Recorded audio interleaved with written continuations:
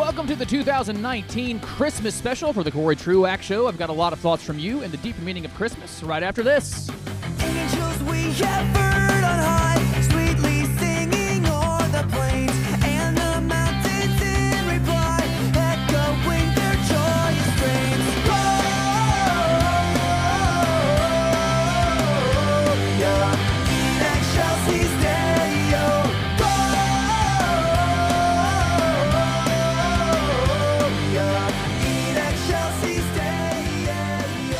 On this episode, there is plenty to do, including a lot of feedback from you, and even though it is indeed the Christmas special, if we have time, I want to get to some of the feedback I got from last week's episode, and that feedback was not just through radio stuff. As I put that out on social media, there was a lot of response to my idea regarding banning internet pornography. I'd love to get back to some of that and some other listener feedback. I also saw Star Wars. I'd like to give you that review.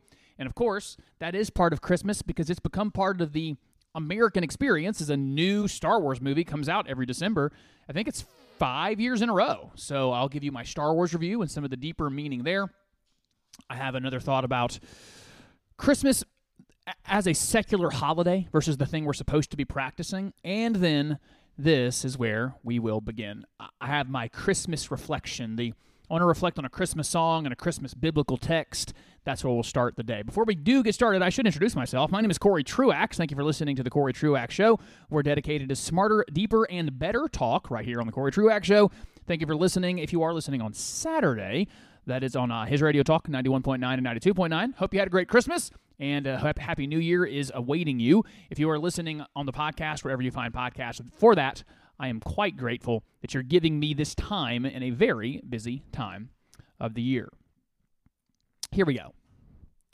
Every Christmas on this show, which is honestly fourth year now, believe it or not, the Corey Truax Show, fourth year, I switch in the month of December the theme song.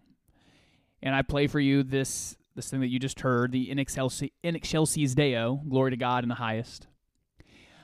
Because you only hear that first verse, and even in churches, if you sing this, a lot of times that second verse gets left out. I think it's important. The second verse of this very famous Christmas song that you just heard there, you heard the Reliant K version. The second verse is a question. It starts with a question. It goes, "Shepherds, why this jubilee?" So it gives you this picture of shepherds hearing from the angels up on that hill in Bethlehem and going down into the city, and they're telling everybody, the Messiah has come. God has kept his promise. And they are telling everybody they see, the angels have appeared to us, and this is happening. This is real. And so the song responds, "Shepherds, why this jubilee? Why these songs of happy cheer? What great brightness did you see? What glad tiding did you hear?" It's this big question to the shepherds. Whatever attitude they're giving off, the shepherds, it's causing those around them to ask some serious question. What's happened to you? What's so great going on right now? I wonder if you've ever experienced that in your life, in a really good time in your life. People would ask you, and you just seem so happy. You seem like everything's going quite well. And they want to know in the song, "Shepherds, why this jubilee? Why these songs prolong?" And the response from the shepherds in the song comes in the third verse, and it's, "Will come to Bethlehem and see." See what? "See him whose birth the angels sing. Come adore on bended knee, Christ the Lord, the newborn King." That word Christ, chosen one, Messiah. And so there's this happiness, there's this joy that the shepherds had of the announcement of Jesus. And when they're asked to explain it, well, what could make you so joyful? What could make you so happy? And their answer is just come and see. Come to Bethlehem and see. It echoes this invitation that later happens in Jesus' ministry, where I think it's Peter and Andrew. It's definitely one set of the disciples where one has already been following Jesus and is, as a future disciple, is being skeptical, like, why are you so excited about this Jesus guy? The disciple just says to the other, just come and see. Just come and see. Come and behold him. And that will lead you to then the more important thing than song lyrics, the actual biblical text. In Luke 2, I read this to you 2 weeks ago on purpose. that account of the angels to the shepherds. Got a lot of good language in there. In fact, before I came to prepare the show, I could record it, I was giving one of my nephews a preview, Caleb, and I started quoting the scripture to him off the top of my head, and I think he could tell I was just trying to impress him with my memory, and he kind of rolled his eyes at me. But it's around verse 10, what the angel says to the shepherds. Fear not, for behold, I bring you good tidings of great joy that will be for all people. For unto you is born this day in the city of David a Savior who is Christ the Lord. And I could continue on, right? This shall be a sign unto you. You shall find the babe wrapped in swaddling clothes and lying in a manger. And suddenly there was with the angel a multitude of the heavenly host, praising God and saying, Glory to God in the highest, and on earth peace, goodwill to men. That glory to God in the highest is actually from the song, when you put that into, I think that's Latin, in excelsis Deo. Glory to God in the highest. Gloria in excelsis Deo. So we have this theme. This Christmas reflection I want you to take with you is this. We have, why are you so happy? Well, come and behold. It's Jesus. Come and behold Jesus. Come and see. Come to Bethlehem and see. The shepherd's first reaction to this angel is fear, as we talked about last week. That makes total sense. Or maybe it was last week. Or 2 weeks ago. Why it makes total sense. Why they would be scared of this angel. That's really the theme in the Bible, by the way, when angels show up. People are usually terrified of angels. That should tell you something about their appearance and the effect they have. He says to them, fear not. And as if they ask the question, well, why shouldn't we be afraid? You're an angel. This is terrifying. His response is, for behold, I bring you good news. What's the good news? A Savior who's Christ the Lord.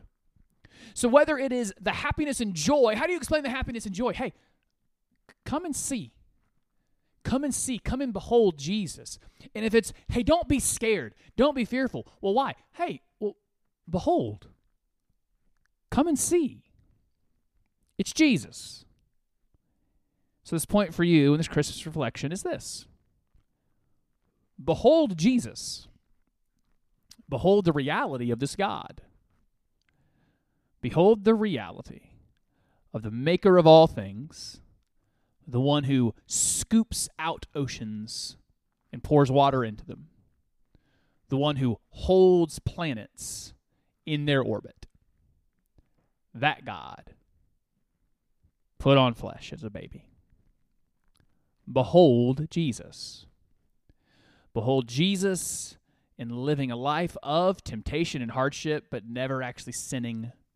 Never complaining in a way that was sinful, never getting too down on his circumstances, never giving in to the temptations that Satan brought his way. Behold Jesus, that he stands knowing in a room with one who would betray him, and moments earlier washed the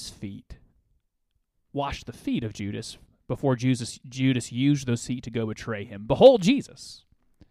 Behold Jesus, who went up on a cross and said several things. As one preacher said several things, but one of the things he didn't say was maybe the most powerful, that when he was being mocked by one of the other people being crucified, he says, if you be king, if you be Savior, pull yourself off that cross. And Jesus says nothing back to him. It was as if the quiet confidence of Jesus was saying, you just wait till Sunday morning. Behold Jesus. Behold Jesus, who did die on that cross. Behold Jesus, who had his body anointed and put in a tomb and sealed. Behold Jesus, who 3 days later used all the power of the omnipotent God to say to death itself, I'm not going to be dead anymore. Got up out of that grave. Behold Jesus, who will come again. All of this reflection, that this message of Christmas is to behold Jesus, cast your eyes on him. It made me think of one of my favorite stories. I don't think it's apocryphal, I think this actually happened, but both men, as part of the story and history, they tell it a little different. And so I think it happened, and they just have different memories of it. But around 100 years ago, a little bit more than that now, There were two friends at Oxford, two friends over in England, Oxford College, one in the English faculty and one in the literature faculty. There were two different parts of the English faculty then. And they had long talks. You can go to Britain right now and go find one of the pubs where they would have deep conversations. You can actually take the walk if you want. The route they would take by a small river, not by the Thames, but by a small river where you can see where C.S. Lewis, at the time an atheist, would walk and talk with J.R. Tolkien the Christian, who had written very successful books like Lord of the Rings and The Hobbit. And before the C.S. Lewis conversion, they both recount one of the arguments that Tolkien makes to C.S. Lewis. The argument is, don't you feel the longing that comes through the great art that you read, C.S. Lewis?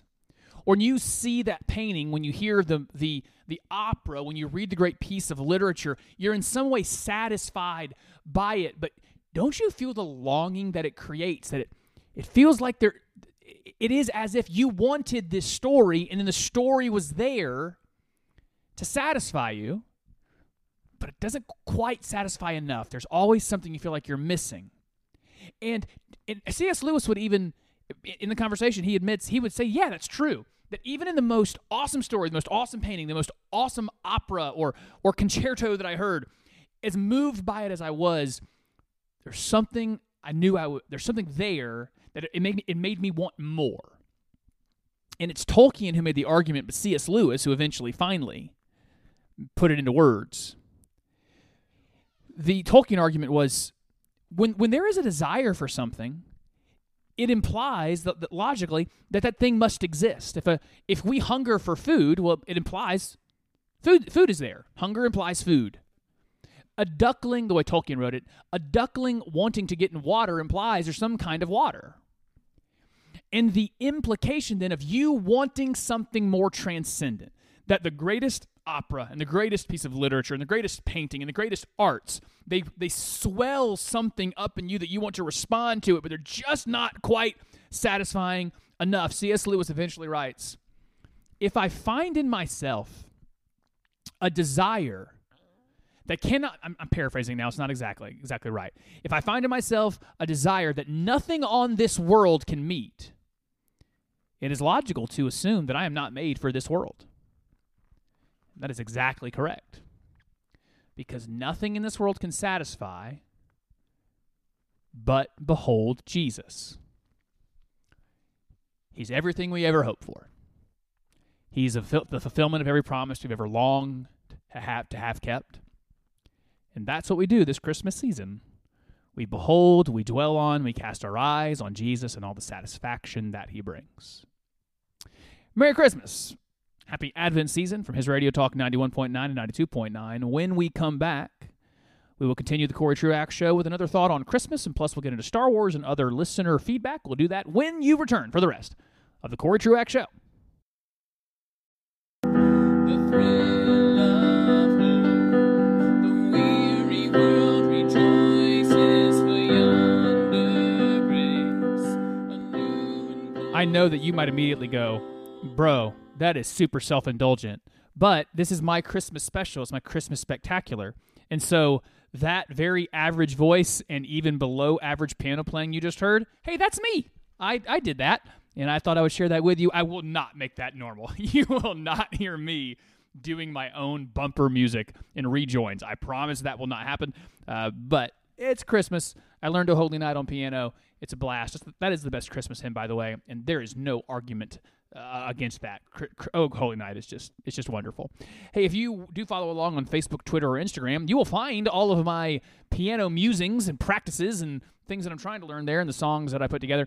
I was saying to someone here recently, I think it was my dad, that playing piano has been so much like learning basketball, where when you learn basketball, you have to run the drills. You just have to do the dribbling drills, the passing drills, the shooting drills by yourself in the gym.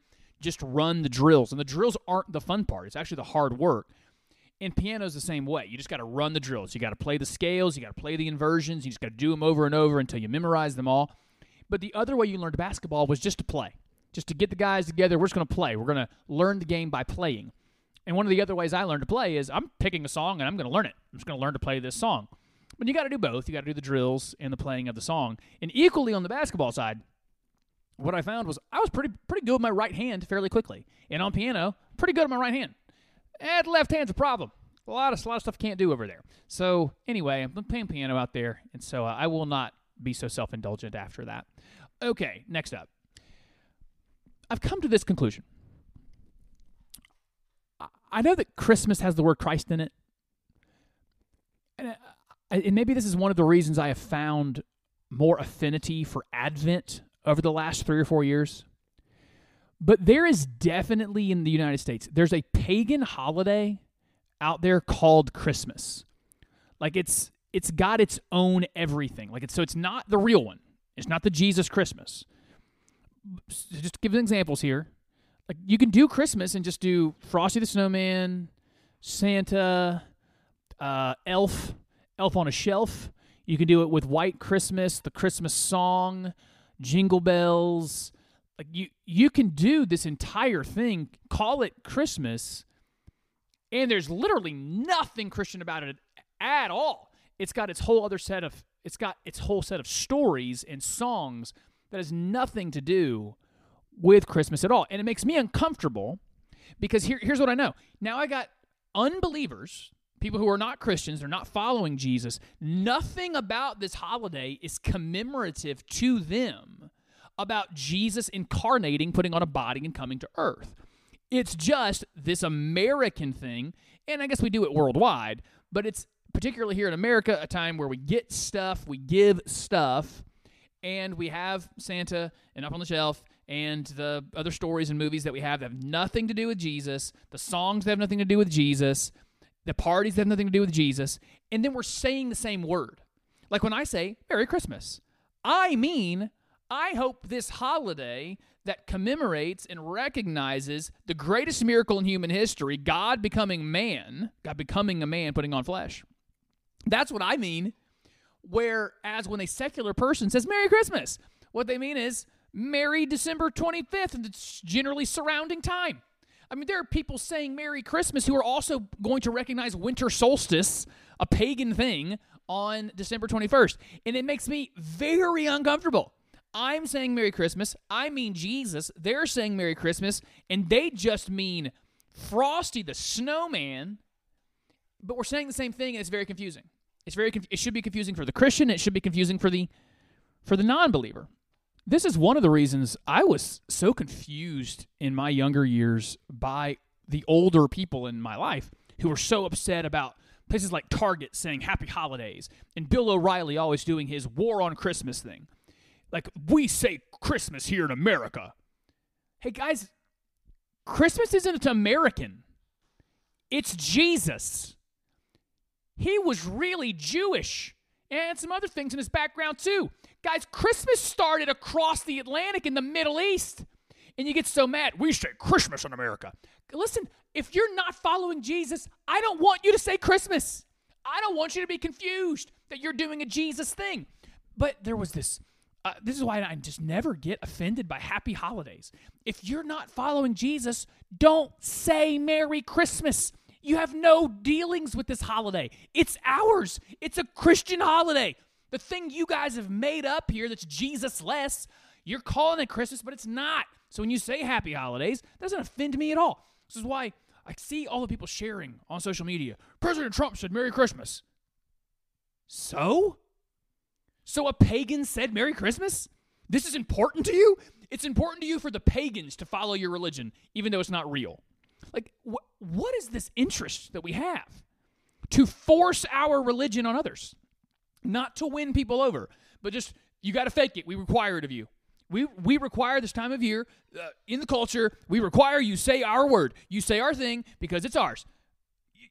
You didn't create any Christians here. You've actually caused people to resent us more. The way that we say, we're all saying Merry Christmas, we're saying the same thing. It creates a false equivalence between a civil American religion, what Americans do, and what Jesus people do. And I'm going to say this every chance I get. There's a big difference between Americans and Jesus people. They're not the same thing. So this is just, it's another reason actually I don't like Christmas. Because absolute non-believing pagans celebrate it, and then we do too, and it gets all confused.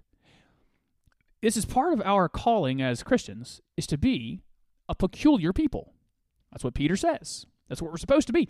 We actually should, in our culture, we don't have to be radically different in this way that everyone just is kind of alienated by us. But we are supposed to be so different that we stick out, that we're distinct, that the way that we practice Christmas would look very different than how the rest of the world practices Christmas. And it's gotten me to the point where I don't even want to call it Christmas anymore. Like, I wish Christians would just say to them, all right, you got it. You guys can have this word, Christmas. We'll pick up something else. We'll just call it Advent. But we can't keep saying what you're saying because we don't mean the same thing. I mean, I guess it might be defeatist. You know, I got to the same place on marriage. Like, marriage is this holiest of institutions. It's the first institution God created, is the institution of marriage.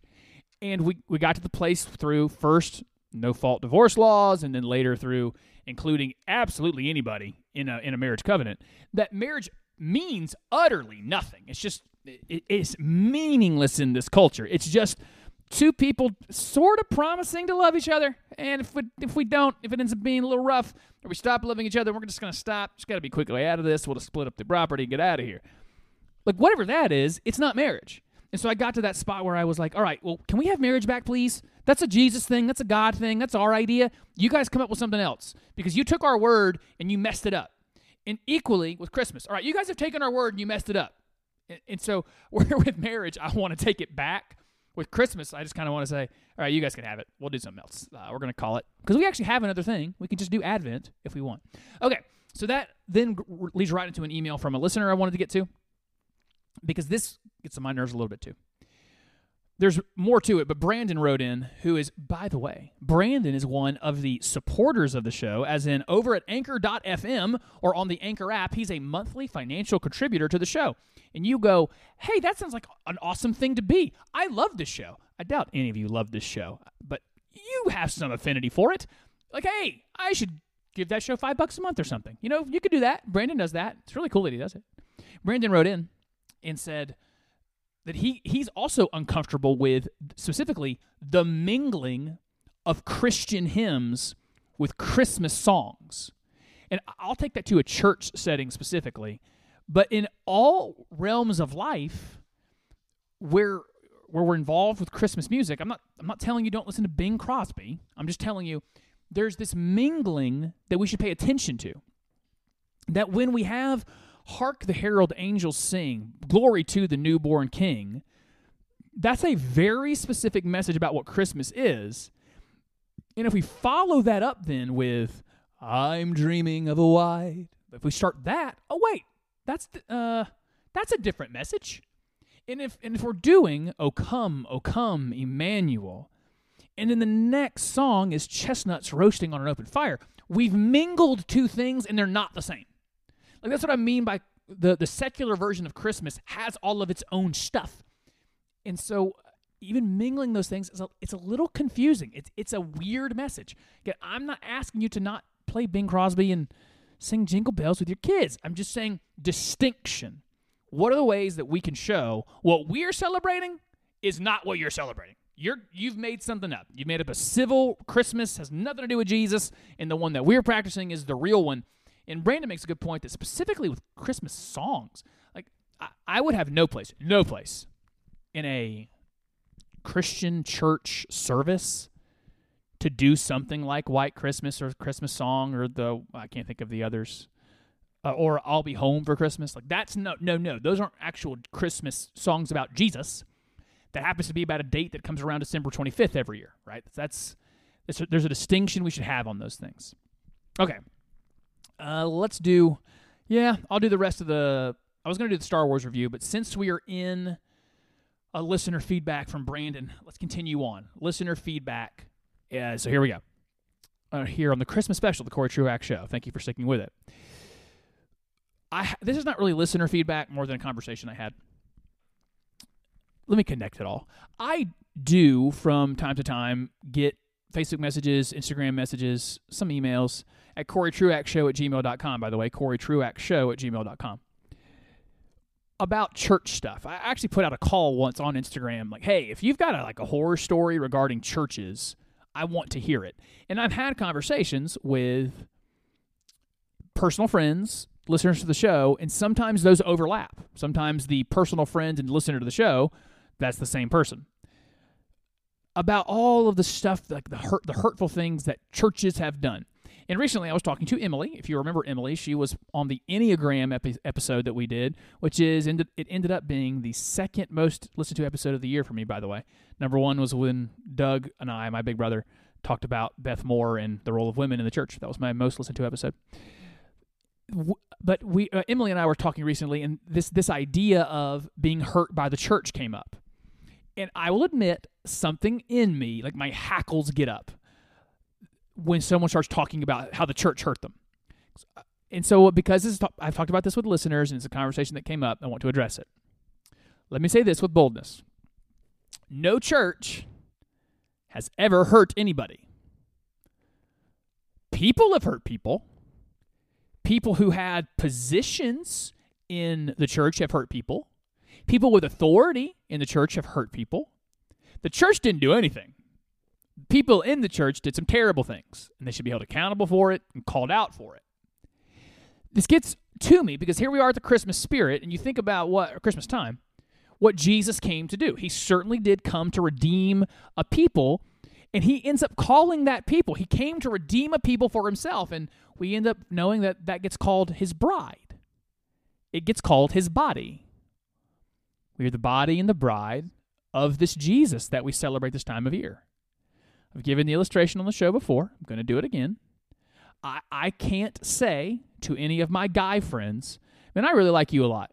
We get along really well. But that bride of yours, I can't stand her. That wife of yours, she's, ugh. I don't ever want to be around her. I can't do that, right? I'm going to lose that friend. Same thing here. Jesus is not just the one-off. Jesus is a package deal. You get Jesus, you get its church, all right? You get his church. And there will be people in that church that are troublesome. Some of them will hurt you. Some of them are not genuinely part of the church because the church is global and timeless, and it is made up of all the redeemers, the redeemed people of all time. But we come together in local bodies, and some of those local bodies are going to have problems. But it should be recalled. There is no such thing as church hurt. There's people hurt. There's bad people in churches. There's bad and hard situations in churches. But we love the church. I mean, so much so that, like, guys, I have a deep affinity for the church. I give a lot of time and effort to it, and I wish I could give more time and effort to the body of Christ.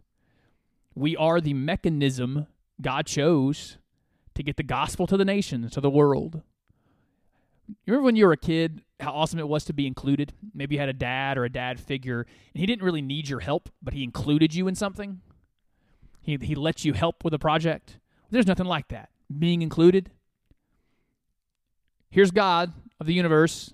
He doesn't need you, but he's invited you to help. And what's the mechanism whereby you can help? You get involved in the local church. That's how you help in the building of the kingdom of God. And so here we are celebrating Jesus. It's a good time to remember his bride is what he bought when he came to earth. And so if you're listening to me and you're not part of a local church, let me encourage you, fix that quickly. If you're in the upstate of South Carolina, you're invited to Beechwood Church. Beechwood Church is where I'm one of the elders, and we meet on Sunday mornings at 10:30. We would be glad to have you anytime. Beechwood.cc for more information, or find any good Bible-believing, Bible-teaching, Bible-preaching local church. Go get involved in one. All right, moving on to more listener feedback and friend feedback. I will only give a first name here because I don't know if he wants to be identified. We'll just call him Sam. And actually, I work with a Sam. It's not that Sam. Sam sent me a good argument regarding this pornography thing. So last week on the show, I said we should ban internet pornography because essentially it's too easy to get. Like we think alcohol and tobacco shouldn't be for minors, and so we make you actually spend money and go to a place to buy them. Well, pornography is free, and no one's checking your age. And so on the internet, it should be banned. And Sam writes to me and says, actually quite cleverly, the way he revealed it, he started talking about all these just really terrible, horrible scenarios that you would never want a kid to see, you never would want to experience. And then hits me with the punchline, well, all these stories are in the Bible.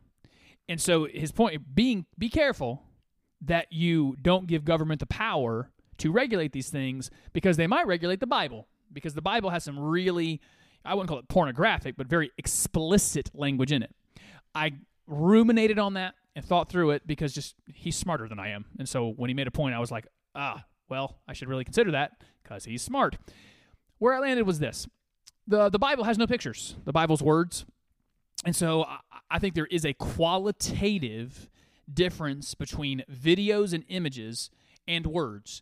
And so let me go ahead and stake out a position that I wouldn't be for banning on the internet written smut. So the 50 Shades of Grey people and those that go a step further in that smut and filth, well, let's not outlaw that. Let's not ban that. But there is a difference between words and images. And so I'm still on board. I'm still on board for banning images and videos that are pornographic of nature, hoping to have no damage done or risk done to the Bible, because the Bible is the written word.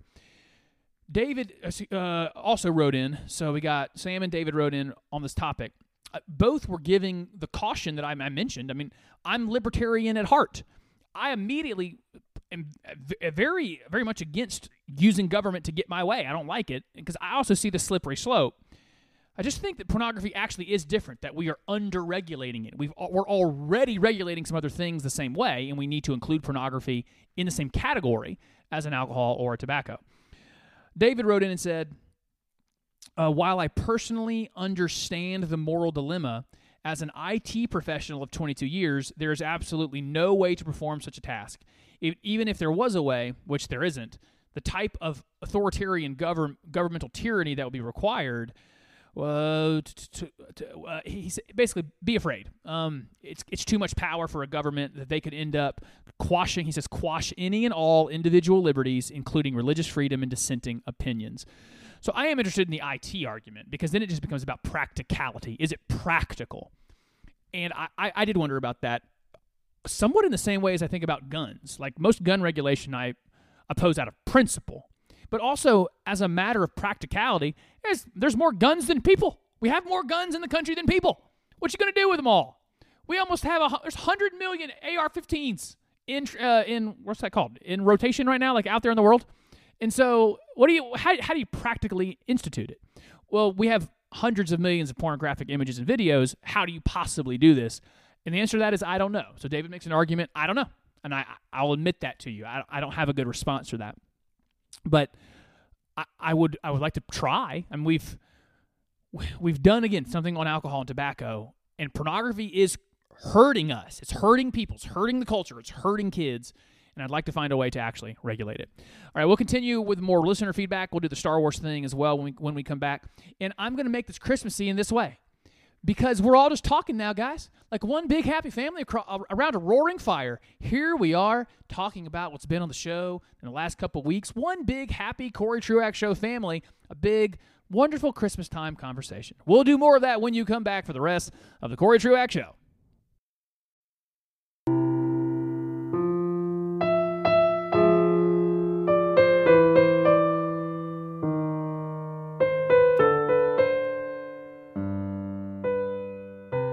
Welcome back to the Corey Truax Show. Glad to have you with us. You want to hear some more self-indulgence? That was me playing a song on the piano. No, I'm not going to do it again, though. I promise. Only this one, because it's the Christmas Spectacular and Christmas stuff. So I learned to play a little one key at a time thing on a Christmas song. I'm sharing it with you, and now I'll stop. I promise. One more listener feedback. We're having a big Corey Truax Show extravaganza, and part of that is a conversation with you. It's one of my favorite things to do, is to have a conversation with you, the listener. So let's get into it. Wayne wrote in, and about recently I was talking about taxing the rich and how I generally oppose it. He made an argument that I like. He says, yeah, well, we can tax the rich more, only for debt reduction, to which I was like, you know what? I still think I don't think it would. It would hurt the economy. And arguably, you might bring down tax revenues overall. But if what you were saying was, we are earmarking it, money is not fungible. For every single dollar we get from this group, it's just going to pay down the debt.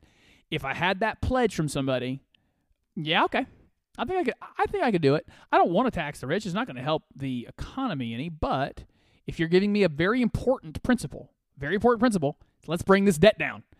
And so I like that from Wayne. Wayne also mentioned there's a certain apostate church.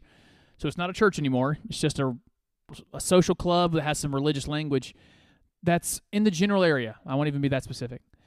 He had two thoughts from watching one of their services. So one was he wasn't a big fan of how there's just an invitation at the end of the service to anyone who wants to join the church. Agreed. Boy, that's dangerous. Being a part of a church is very serious. And getting out of a church, that's why I've done some content before on the show about church discipline. Getting in and getting out of a church is a really big deal. And so just kind of walking up at the end of a service and saying, yeah, I want to be a part of the church, let's vote him in, that is not a good practice. It should be a really well-informed process. So I agree with you, Wayne. That's a terrible thing the churches do. And then it seemed to be that same church had someone come forward to join the church who was introduced as the partner of a woman and the father of that woman's child. So not the husband, but the partner. So the way that should be handled is no, you don't join the church while we have what was implied is these folks are all just living together.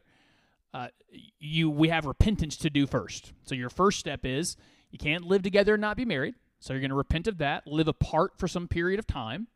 And then once you've actually shown that repentance for having shacked up and lived together while unmarried, well, then we can get you married, you can come back and you join the church. So, he sent that in as I guess one of my thoughts on that. And, that would not work at Beechwood and that our church, and it should not work at any Orthodox church. When you have a situation where someone's coming in and they're in blatant open sin, well, before you can join them in, you have to deal with the sin itself. Looks like the final thing before we get to the football segment, and I got to go fast. I saw Star Wars. A big Christmas tradition in America now is Star Wars. And it was good, guys. I know it's a hot take for a lot of people now to denigrate the Star Wars movies, but this one was the best of the last 4 or 5 Star Wars movies, probably even better than Rogue One. It's worth your time, worth your money. But I review things not just for their content and storyline, but their deeper meaning. So let me give you 60 to 120 seconds on what you can learn from Star Wars. By the way, spoiler alert. If you're listening to the podcast, fast forward 2 minutes. If you're listening to the radio, turn the radio off for 2 minutes because I'm about to tell you some stuff that happens in Star Wars. So spoiler alert, here we go. Oh, big spoiler. Kylo Ren, the main bad guy in the movie, he turns away from the dark side. And the instigating event for him to turn away from the dark side was the main character, Rey, having an act of compassion on him. And after his act of compassion, it leads him to an act of repentance for what he did to his father in a previous movie. And so when we ask the question, what's ever going to change people? Well, one of the things we can learn from Star Wars is it takes acts of compassion on our part towards people and then acts of repentance on their part to have restored relationships. Number 2, one of the big themes was we get afraid and people make you scared by making you think you're alone. And so we saw that throughout the movie. That fear led people to isolation, to give up on their responsibilities, to give up on their duties because they were afraid of consequences and what would happen.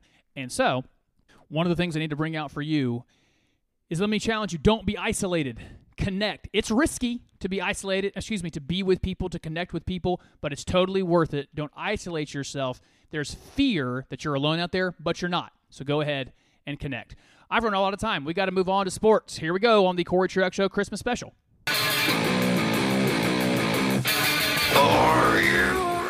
We're going to finish up the Christmas special edition of the Corey Truax Show talking about that gift that I love so dearly. That gift is football. We'll do that with our sports correspondent. His name is Heath Powell. Hi there, sir. Hello. We are on the eve of the college football playoff. Yes, we are. Before we get into it, though, the future college football playoffs have had some implications this last week with recruiting classes, and the rich just keep getting richer. Is Alabama, Clemson. Clemson was number 1. Alabama, then Ohio State was 3. Ohio State was 3 and LSU was 4. So these are going to be the best teams for the foreseeable future. Quite some time, yep. Yeah. Being a Clemson guy, yep. Was there any particular player on that list that you saw that signing list and you went, I'm excited to see that guy play? Well, the thing with Clemson, a lot of these guys have been committed for months. Oh, yeah. Even some for a year or better. So not really. I think the linebacker from Charlotte, the 5-star, I think he is great. I think he's a perfect fit for Clemson. Been a Clemson fan since he was a kid. But what I like about him is he stayed patient. He didn't, he was committed to Auburn at once because Clemson didn't have a spot for him. Then I think they figured out Justin Flo was not going to commit. Okay. Who went to Oregon. They brought him down for a visit, offered him right there. He committed on the spot. I mean, it was a great video. If you haven't seen it, you should go watch it. It's fantastic. First, especially those young guys, I love that for them. Yeah. If it's an offer they always wanted, didn't think they were going to get it. Right. That's and a cool he stayed patient. He was. You can tell this kid, he's got a great family, great parents. They were all there. It's a great video to go watch. Brent Venables has had great players. I tell you, though, he's a guy that I don't think needs them. I think scheme-wise, he's so good. But you give him a 5-star linebacker, he'll find something to do with him. Yeah, I mean, they've got his linebacker class that committed this year, and there's only 2. But they're both 5-stars. They're both world beaters. Plus all the guys you have sitting. I mean, Kane Patterson is still sitting on the bench. You've got all these guys. Venables loves the linebackers anyway because that's what he is. Wasn't he a linebacker? Yeah, at K-State. So that's his core group of what he cares about. On all those other recruits, I don't know that there was anything. At least when I look at recruiting, these programs that rank so high do continue to. They don't need to improve at necessarily any given position. I mean, Alabama needed to get better on defense. LSU needs to get better on defense, but they continue to recruit 4- and 5-star players on defense. Yeah, they do. They just don't seem to perform like it. That's right. I think the difference is, you get all these 5-stars, but if you don't coach them up, then it really doesn't matter. I think that's what Clemson does a very good job of. Yeah, is and what I like about them is they don't just go for the 5-star, quote unquote, talent. They go for the person. Does the person fit the program? Yeah. And if they happen to be a 5-star, that's just icing on the cake. Before we get into this playoff, I do want to mention on that.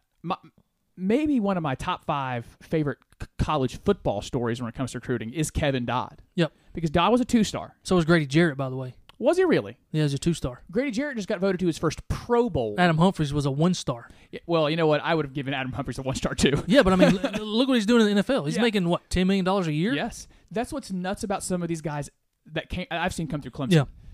They weren't highly regarded. They sat on the bench for a long time at Clemson. Right. Now they're going to Pro Bowls and earning millions in the NFL. Yeah, they coach them. They give them, playing time during regular games, not just garbage time. Yeah. They coach them up, and then boom, NFL, here they come. All right, so to the playoffs. We'll start with LSU, Oklahoma. I think we both see this as a particularly high-scoring game. Yep. Let me ask you this question about the Vegas line. The Vegas line has it at LSU favored by 13.5 points. Right. Do you think it is a 2-possession game, or is that line too high or too low for you? I think it's a little too high for me. To me, I'd probably do 10. Something like that. Something like that. Maybe 8 or 9, anywhere around there. I don't see a scenario where, I forgot his name, the Oklahoma coach that I like so much. But that guy, I don't see him getting blown out by 2 possessions that way. Lincoln Riley. Yeah. Thank you. That Lincoln Riley is a good enough coach. You give him a month. Right. He's not getting blown out of the building. No, I think both of their defenses are suspect anyways, which most people would say. So it's just going to be a shootout, really. I don't know that Oklahoma has the firepower with Jalen Hurts to out-duel Burrows in their offense. That's just how I see it.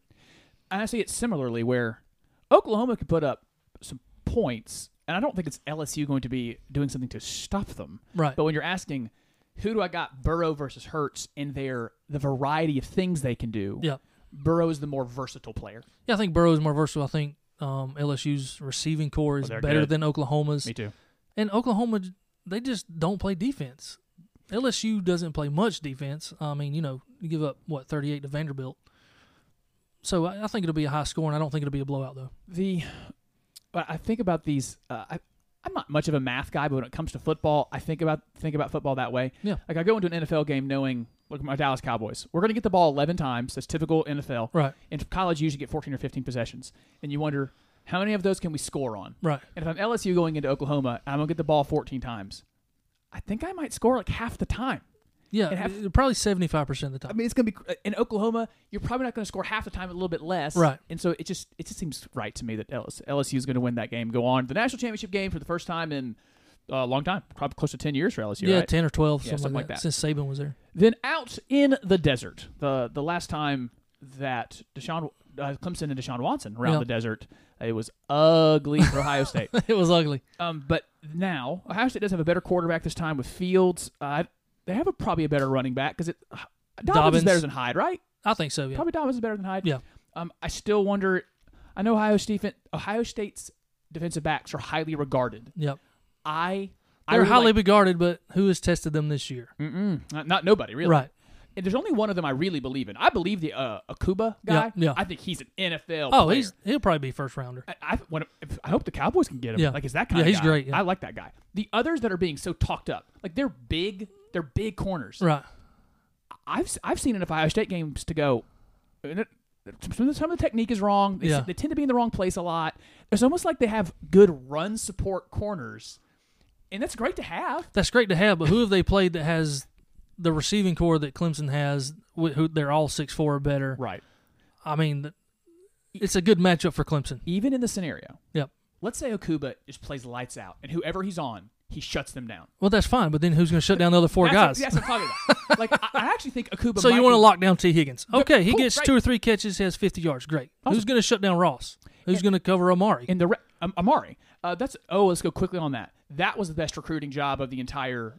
Yeah, that's another 5-star that's coming back next year. Amari Rogers, Right? Because that dude is good. Yeah, he's good. Keep him. So anyway, I understand all the hullabaloo about, man, this is a great Ohio State Clemson matchup for wide receiver versus corner. Yep. And it is. Clemson's wide receivers are better 1 through 5. Maybe their best corner is as good as the best wide Okay, receiver. so you take their best corner and put it on Clemson's best receiver, who I don't think you can argue against, T. Higgins. Yeah. Fantastic. Awesome. What about the other 4 people? It's a problem. It's a problem. It's a real big problem when you start getting through the rest of that. And we don't even mention there that whole Travis Etienne guy. Exactly. You know, Let's just keep going down the list. I mean this, man. I love Chase Young. I think they have the best defensive end and the best corner in football. Yep. But those two guys can affect the game. Can you affect the game for 4 quarters? Can you affect the Right. game for 15 possessions? Maybe those guys affect the game for 5 possessions. But Right. you can't. Clemson's this thing that just keeps coming at you. It just keeps coming. So you want to run 2 high safeties. That's fine. Now, who's going to cover the middle? You want to run man. Okay, who's going to get ETN and the other receivers? Yep. Okay, Chase Young's going to put pressure on the quarterback. So you run a screen, you hand it off. I mean, what are you going to do, honestly? I think Ohio State's defense is great, but I think Clemson can score. Give me 31 to 34 on them, maybe more. I think they can score. And I think Justin Fields is awesome. He's awesome. I just think Britt Venables is better. I'm telling you, I'm not going to bet against the Clemson defense. Yeah. Anybody that's bet against them thus far has lost. I mean, it's just what it is. He's had a month to watch film on Ohio State, and who's a better game planner than Venables? I don't think there is one. The answer is none. Fact Right. check true. Yeah. No one is better. I don't think there's anyone better. I've I've never seen anybody disguise the coverages and the blitzes and all that stuff better than he does. They come from everywhere. They do. And it's never the same. And because they're also athletic, Right. when you see the number 3 is Xavier Thomas. Yeah. When you see him drop off into coverage, a lot of times you go, "Why aren't you rushing the passer?" Right. Well, because AJ Terrell is from the other side. Yeah, because Isaiah Simmons is back there 5 yards deep, sacking the quarterback. So Let's get this straight. Yeah. Chase Young is the best defensive end in the country. I don't think you can argue that. But I think Isaiah Simmons is the most versatile,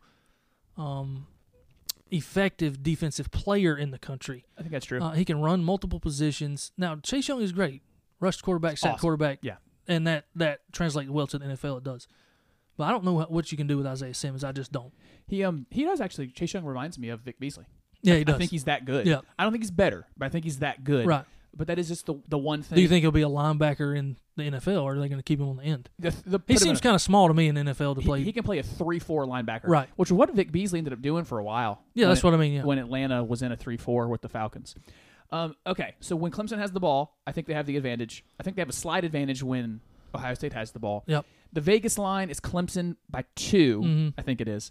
I do see the game as a 31-24, 30-23. I think Clemson wins by 6 or 7. Yeah, to me, I think it's 2 possessions. Clemson, maybe 35-21, something like that. 24, maybe. One last football note as we go into these playoffs. It is my opinion that whoever does pull it out, Ohio State, Clemson, I think they might roll LSU. I think either one, Ohio State or Clemson, beats them by 2 or 3 possessions. Yeah, so do I. You do? Of Okay. course I do. We're on the same page. I've been saying all year. LSU has no defense. Plus, these last 4 teams can all score. We've already talked about Oklahoma, LSU. Oh, yeah. But when you get Clemson, you have a good offense and a good defense. Ohio State has an effective defense and a very good offense. LSU hasn't seen anything like it. Now, yes, they play in the SEC, but I mean, what is there in the SEC? Alabama and LSU. That's pretty much That's it. the end of the list. People need to stop talking about Georgia. They lost to South Carolina. Blah blah blah. Georgia's not there. Not right now. Right. If you are listening live on his Radio Talk 91.9, you are listening on the 28th of December. These games start in just a bit. 4 o'clock will be the LSU-Oklahoma matchup, and then in the middle of the night, Clemson is going to play Ohio State tonight, so enjoy the games. Heath, thanks for coming in and talking sports. I appreciate it. We'll be back with another new edition of the Corey Truax Show next week. Until then, everybody, peace and love.